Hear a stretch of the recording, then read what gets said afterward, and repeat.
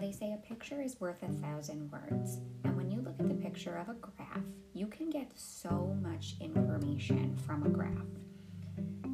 Just to go over some basics of graphing that we should already know, we have two axes. We have a horizontal axis, which is called the x-axis, and we have a vertical axis, which is called the y-axis.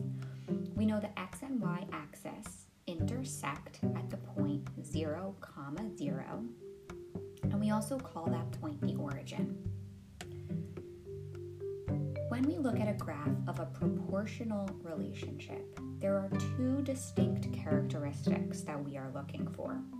The first is that the graph starts at 0, 0, and the second is that the graph is a straight, increasing, diagonal line. So the graph you have in front of you is comparing the amount of miles traveled and how much gas is used in a car. All the different points on the graph represent this proportional relationship. We know that 1 gallon of gas will take you 20 miles, and this is a constant pattern that we see throughout the graph. If 1 gallon of gas will take you 20 miles, then we know that 2 gallons of gas will take you 40 miles, and 3 gallons of gas will take you 60 miles, and 4 gallons of gas will take you 80 miles. And this relationship will continue all throughout the graph. What do all of these points have in common? When they're written as a ratio comparing miles to gallon, they all simplify to 20/1. This is another way to determine that it is a proportional relationship. When all of the ordered pairs, when written as a ratio comparing the y value to the x value, simplify to the same amount, you know this is a proportional relationship.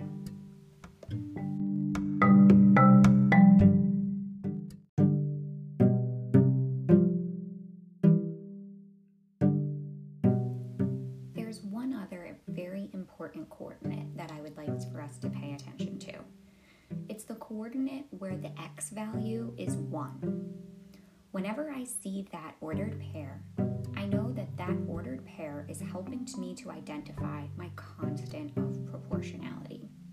So in the graph that we're looking at here, we have the ordered pair 1, 20.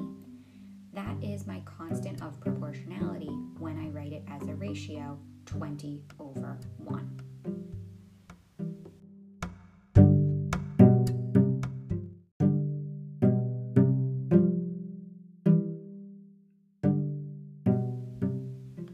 So when looking at a graph of a proportional relationship, you want to be looking for two things.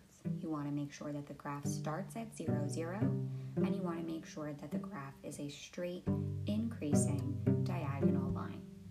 If you notice that a graph does not start at 0, 0, then it is not proportional. If you notice that a graph is curved, then it is not proportional.